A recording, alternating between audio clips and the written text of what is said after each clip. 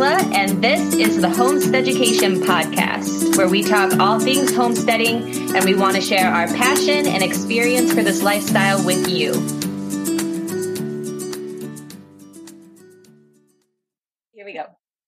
Hi, everyone. Welcome to this episode of the Homestead Education Podcast. We are so excited you're joining us today. Mandy and I, of course, are here, but we have a special guest. We don't have guests often, so this is a very happy day. Our friend, Crystal, you'll probably know her as Whole Fed Homestead on social media.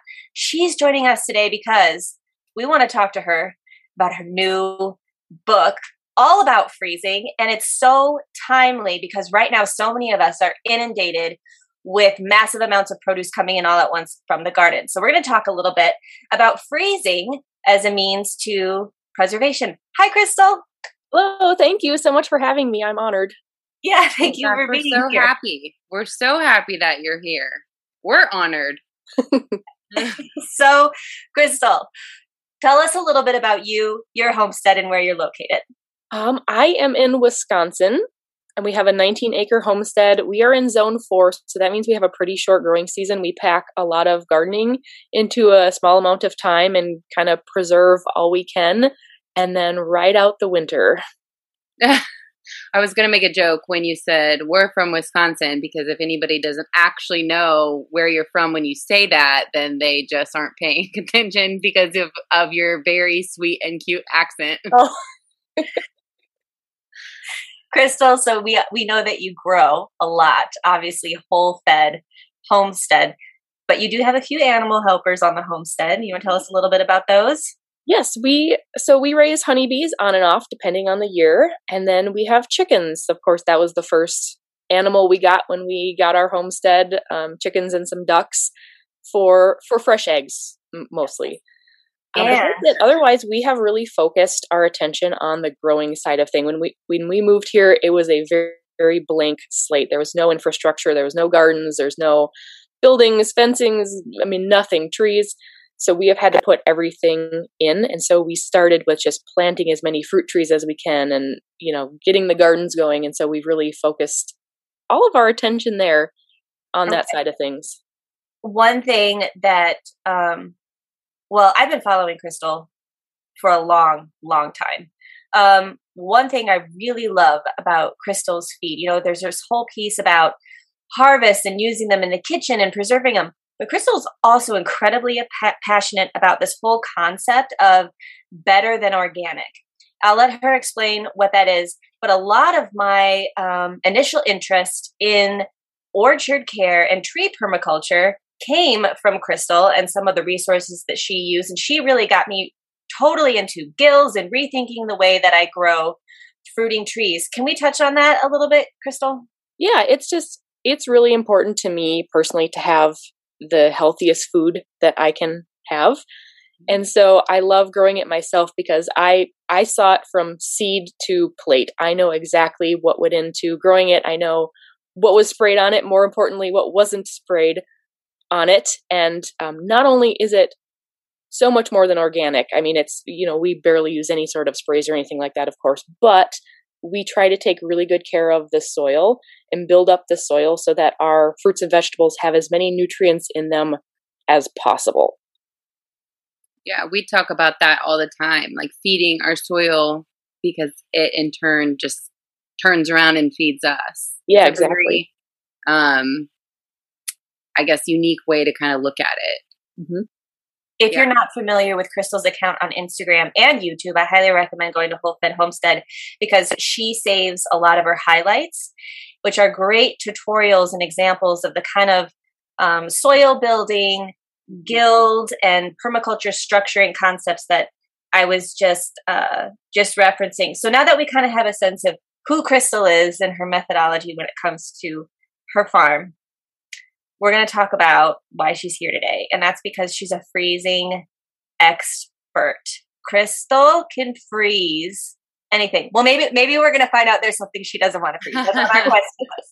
But Crystal, why are you the queen of freezing? Why freezing?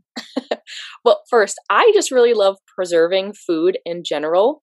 And I use a lot of methods of preservation every year. I dehydrate and I can and I ferment and I do a lot of root cellaring, and I'm even dabbling in freeze drying now. But preserving is just like my favorite part of homesteading and growing things. I think I love freezing the most because the food tastes so fresh. To me, frozen food is fresh food. And another benefit is that freezing produce is really quick and easy. We're all so busy this time of year, so I appreciate that too. It's also a great way to put away like a small quantity of things. Like maybe you have a smaller harvest that doesn't warrant getting out the canner, which I think is a really common occurrence. Like right now the cucumbers are just starting to produce and I'm picking like a handful every other day. So I made a batch of the brine for my grandma's sweet freezer pickle recipe and I'm keeping it in the fridge. And then every time I pick a few cucumbers, I can put up a pint of pickles in the freezer in like literally less than 3 minutes. It's so quick, or maybe you have a handful of tomatoes. It's not enough to can, but you can just chop them up and stick them in the freezer. And so it's really fast and easy for me. And I think every preservation method has its pros and cons. I'm not saying it's the perfect, the perfect one with no negatives, but if you're comparing, like deciding between freezing and canning, which are probably the two more common ways that most people put up a lot of produce, I really value the freedom that comes with freezing. And it's like nice to have free reign of the creativity and not have to worry about safe canning rules and botulism and stuff like that. I also find that canning tends to be more time consuming, and standing in front of a steaming canner in the hot summer is definitely like not one of my favorite chores at all. And don't get me wrong, I really like canning too. I do can every year. But I find the texture of frozen fruits and vegetables to be more palatable, and I just appreciate like their freshness. You said two things that I will probably hold on to forever. That you said that. Well, I mean, it's so interesting. I mean, I also have been following Crystal for a very long time, and have we try and soak up so much information from each other. But you said that that frozen food is fresh food, or did you say it? And that, yeah. I mean, and I think that is very interesting. I agree with you. I think that the narrative is somewhat changing, or maybe you're changing the narrative, because when you think about frozen food, a lot of people will automatically go to like chicken nuggets or French fry, like I'm serious. Yeah. Like stuff at the grocery store that we get from the frozen section that is, historically known to maybe not be so healthy. But I think that in you first writing your book and then just sharing everything that you do with all of us, it's a very interesting perspective and way to look at good, wholesome, fresh food that you can freeze. And then I think the key is, or I think maybe people are a little bit leery that they are not going to, that it won't thaw appropriately, or, like they maybe don't know how to use it, or it gets mushy or something like that. But I don't know, kudos to you, because I think you're actually going to change the narrative on how people look at frozen food. Well, thanks. I think that is a good point of, frozen food is not exactly the same as fresh food. Like that is true. You have to know how to treat it a little bit. And that's part of what I wanted to do with my book is let's take this beautiful frozen food, but let's highlight its best qualities after being in the freezer. Like what are the best uses for it? Because it's not exactly the same, but you can take that into consideration when you're using it and use it in a way that makes it really shine. Yeah, I think it's awesome. That's super interesting. And like you said, I think it's key this time of year, especially because we are all so busy. And I'm also like, gosh, now I could just like make a brine and put it in the fridge and then use it. It's, very helpful information. It's just smart. Yes. Because it is true. Like we want to, typically a lot of us, or the goal is to, grow as much food as we can so that, like you said, then you just write out the winter, where your food's coming from and things like that. But, maybe just speaking for myself, you should see my kitchen counter. You can't see it because there's just food everywhere. And I'm like, oh my gosh, what am I going to do with all of this? But you want to, it's kind of like a race against the clock because you want to preserve it. So putting it in the freezer and doing it appropriately then allows me to preserve it, and come back to it. Yeah. So I know there's going to be questions on behalf of folks listening about how to logically or realistically freeze such large amounts of produce. So 2 questions. Number 1, how much freezer space do you have, Crystal? And number 2, what sort of containers are appropriate for the different types of food that you're freezing? How much freezer space do I have? Okay. A lot. Actually, I probably average or maybe even below average compared to most homesteaders. I don't know. Is this like an I'll tell you how many freezers I have and you tell me how many freezers you have? Sure. Kind of deal. Yeah. Well, we learned really early on if we were going to buy a freezer, we wanted to get like the biggest one we could find. And I wholeheartedly recommend that. It seems like you can never have enough freezer space, which is probably why most of us have multiple of them. So get the biggest one you can afford. Get the biggest one that you have room for. You won't regret that. We have 2, and they're the like around 25 cubic foot ones. They're like the big ones, pretty much the biggest ones that you can get from like Home Depot. Okay. In a residential way before you get into the commercial realm. And they're deep freezers, chest freezers, which is my preference. One is pretty strictly for meat because we buy whole animals, half animals from local farms every year. And then the other is for all the other stuff, mostly fruits and vegetables. Of course, lots of fruits and vegetables in it. That's the bulk of it. And then also like butter. I like to freeze a lot of butter and cheese and frozen eggs and, ice cream, things like that. Mm-hmm. As far as freezer containers, there are a lot of different considerations, and it does have an impact on the quality of your produce. It does really have an impact on basically how soon or how quickly you might get freezer burn on your food, which is obviously what we're trying to avoid. And so there are freezer bags and then rigid freezer containers, which are either going to be glass or plastic. Those are the 2 main categories you'll be working with, bags and containers. And quality matters a lot. The thickness of the bag or container is important. Get bags that are meant for the freezer. They're labeled freezer bags, and they're much thicker. They're more protective. Don't get the ones that are for storage called storage bags. Those just will not do anything for you. And same for containers. Those that are meant for the freezer will perform a lot better over time than say like a recycled yogurt container or a takeout container, or if you're my grandmother, old Cool Whip containers. And freezer bags excel at holding things that are really bulky or large, like green beans and broccoli and raspberries, things like that. I don't prefer bags for liquids because I tend to spill them. And I don't like bags for thicker sauces like pesto or apple butter because it's kind of hard to scrape those things out of the bag, and then you like lose half of your product inside the bag because you can't get it out. Rigid containers are really great for things that will go from the freezer to the fridge and be used frequently, like things you dip into over and over, like pickles or jams, things like that. And I don't like rigid containers for bulky foods because it's impossible to remove the air between the pieces of food, which will promote freezer burn. Like picture a jar filled with strawberries, and you can like see all the spaces between those berries. If you have spaces between your food, you've also got a lot of air between your food, and air is the enemy of pretty much every preservation technique, and indefinitely freezing as well. And you can't squeeze that air out of a rigid container like you can with a bag. And I would say in general, I prefer freezer bags. Going back to the space issue, I do think that they're easier to pack in a freezer. Like they take up just a little bit less room than a bulkier container does. So I only use rigid containers when it really makes sense to. And I do prefer plastic containers over glass. You can freeze in glass. I know a lot of people do and like it, and that's fine. And I have instructions in my book on how to freeze in glass if that's what you like, but it can break even when you do everything right. So I generally like the plastic containers. Are you familiar with any sort of a reusable plastic bag for freezing?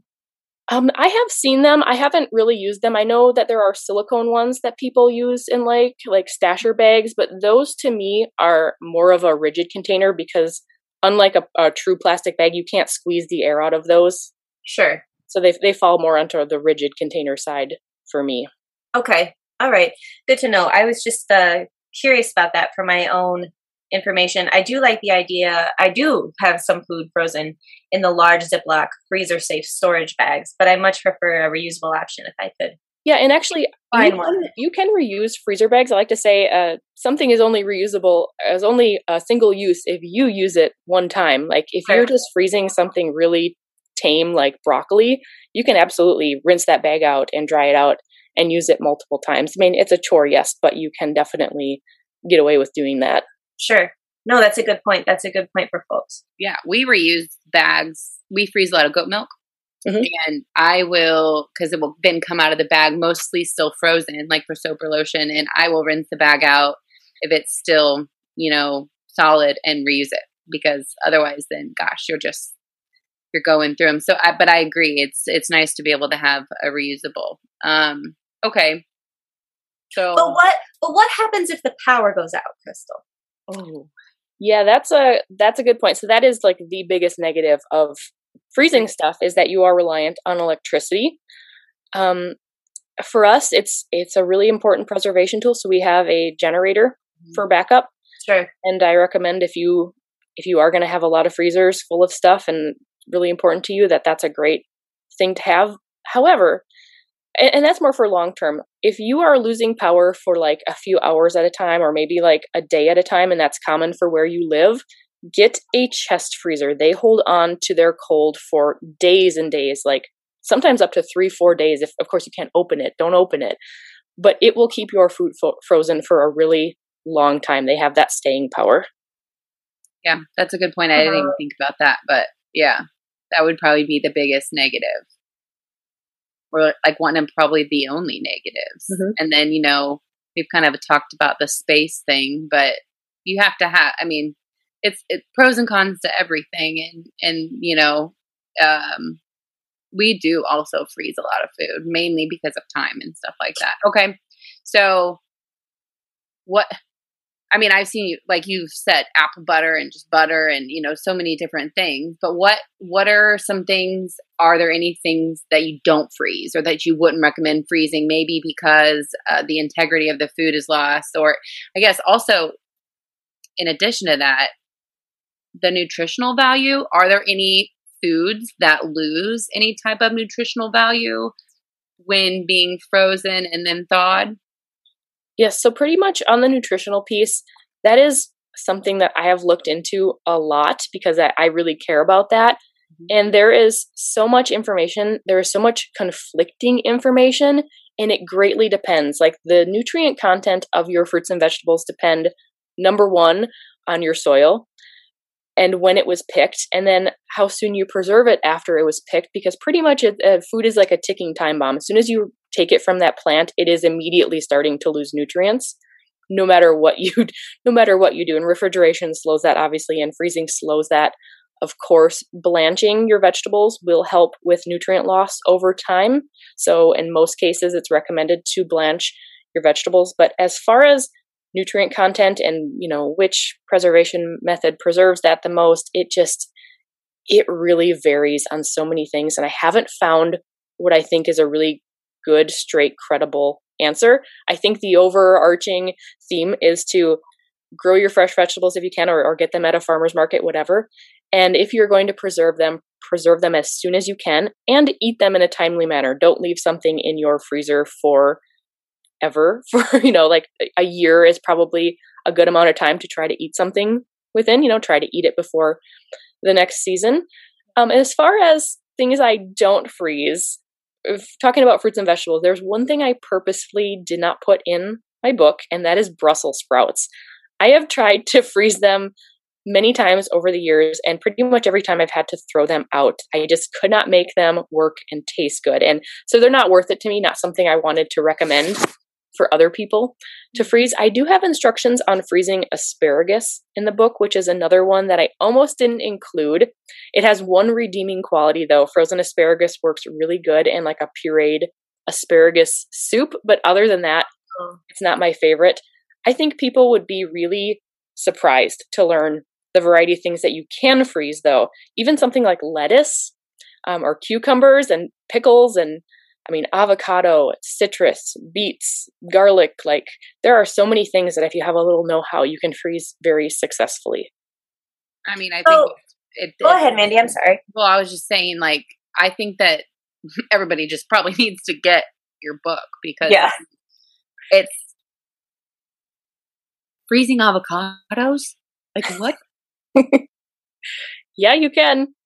Yep. They're, again, it's a thing where it's not quite it's not exactly like fresh. They're a little bit softer when they thaw, but their taste is spot on. And, sometimes it's really hard to find a ripe avocado when you need a ripe avocado. If you got them in the freezer, it just takes a little while to thaw and you can make guacamole and, it's super handy.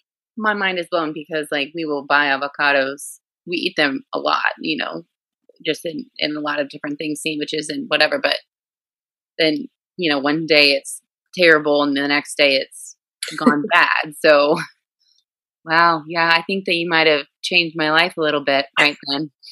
What I think the people need to know is that Crystal, if you follow her, if you've seen any of her content, and we'll dive into the book in just a second here, Crystal is sort of an aficionado of fine foods. Like Crystal it's whole fed homestead. Like Crystal has such an appreciation for flavor and texture and nutritional value.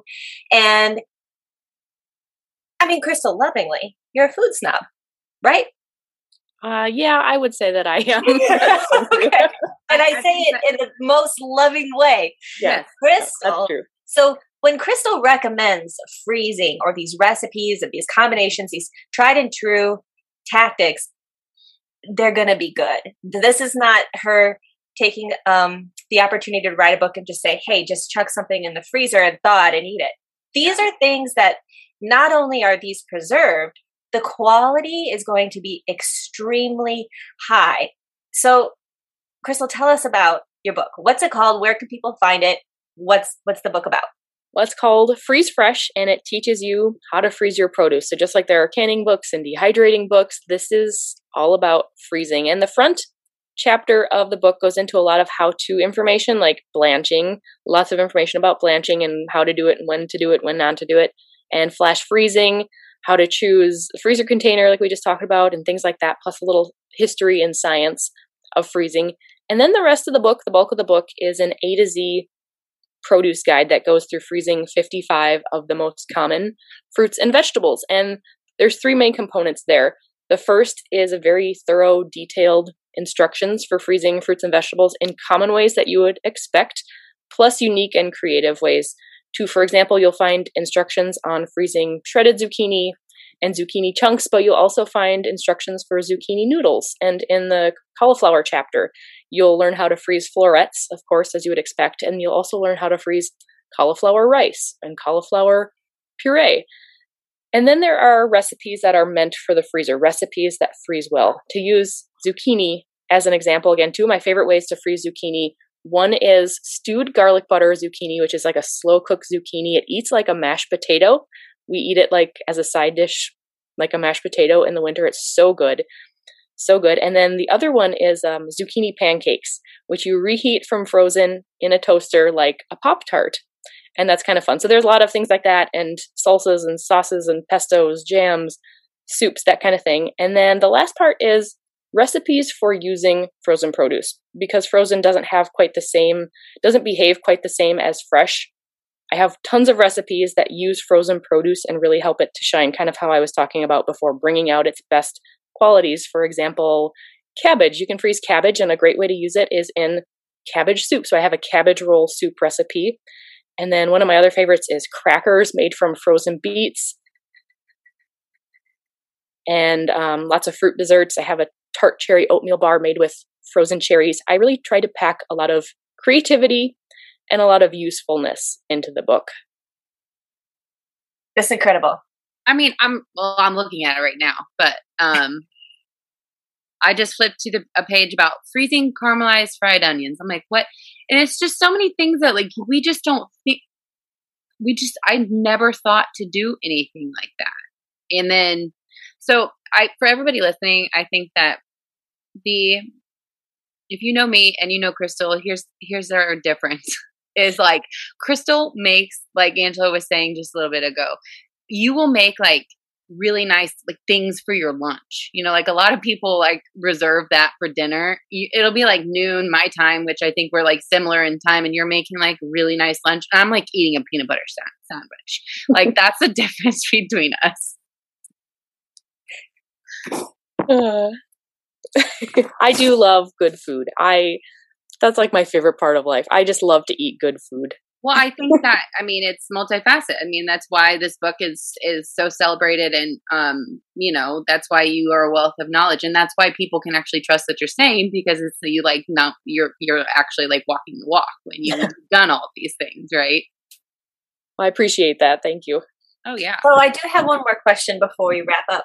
Crystal, I have these idealized images of you out in your farm, your homestead, picking your produce in these beautiful baskets and then bringing it inside, and you're like going through it and you're freezing it. Is everything that you freeze homegrown, or do you freeze store-bought or farmers market items too? Oh, that's an interesting question. So when I was writing the book, I had to take a lot of help from the store, because obviously, like, I'm not growing citrus, I'm not growing pineapple here in, you know, my cold weather Wisconsin. And I was creating some of it in the off season too. So I did have to buy stuff from the store, which I honestly just hated. Yeah, I get that. You know, I'm so spoiled. I am so spoiled on good food. But right now, pretty much every fruit and vegetable that I'm freezing, mostly we grow ourselves. I do order in like some peaches every year because those don't grow here. So I like to have some frozen peaches in the freezer. But other than that, it is mostly what we're growing, and I am collecting it in beautiful baskets. Yeah. Okay. I'm not like, so you were totally right. Yeah. Yeah, maybe it's not as idyllic as maybe you think, because I'm like out there in like an old t-shirt and I'm sweaty and stuff, but I am collecting it in a beautiful basket. Same, Crystal, same. But I think it's also worth noting that like folks, I mean, you can get this book and you can go to like support a local farm or go to the farmer's market or something like that. And you can do these recipes and you can do all this. You don't actually have to grow it all, but yeah, absolutely. Like any food fresh grown in season near where you live is going to be incredible food. You absolutely don't have to grow it yourself. So if you have a farmer's market, maybe you're a member of a CSA, all fair game for freezing. Definitely. Yes. Okay. So if you could only grow one thing, what would it be? Practical, probably herbs. I love using fresh herbs. I use them in multiple meals a day. I am always running out the front door to pick fresh herbs. They're just a staple, and it's like I get a lot of bang for my buck out of them because I use them so much. But really, I do love the tomatoes. I love growing the heirloom tomatoes that you will never find anywhere else, you know, and standing out in the garden, like eating one in the sun. There's just nothing better than that. Even over your beans that you collect. Yeah. Tomatoes over your beans? Yeah. One thing. Squash. Oh, it's too hard. It's too hard. We're stressing her out. We'll wrap it up. We're stressing Crystal out. Well, again, it was just, I don't know. This was such an honor and such a joy to be able to pick your brain just for a very short period of time. We are so happy that you joined us. Everybody, Freeze Fresh. Okay, that's what the book is called. Amazon, right, Crystal, is probably the best place for folks to purchase it. It'll be on your doorstep. It's Amazon. So we will post a little bit more in show notes about Crystal, where you can find Crystal Whole Fed Homestead, and also a link to purchase the book. And thank you so much for joining us. Thank you. This was really fun. Thank you for having me. Absolutely. You won't regret following Crystal. Seriously. Whole Fed Homestead. One of my favorite homesteaders. Such a wealth of knowledge and so inspirational when it comes to all she shares and produces. Thank you for being here. Thank you so much for tuning in to this episode of the Homesteaducation Podcast. Any relevant material will be put in the show notes. We hope you'll share our episodes and also click that subscribe button. For more information about this podcast, you can visit us on Instagram at Homestead Education Podcast. Angela can be found online at axeandroothomestead.com and on Instagram at axeandroothomestead. Mandy can also be found online at thefarmermandy.com and on Instagram at Wild Oak Farms. We'll see you next time.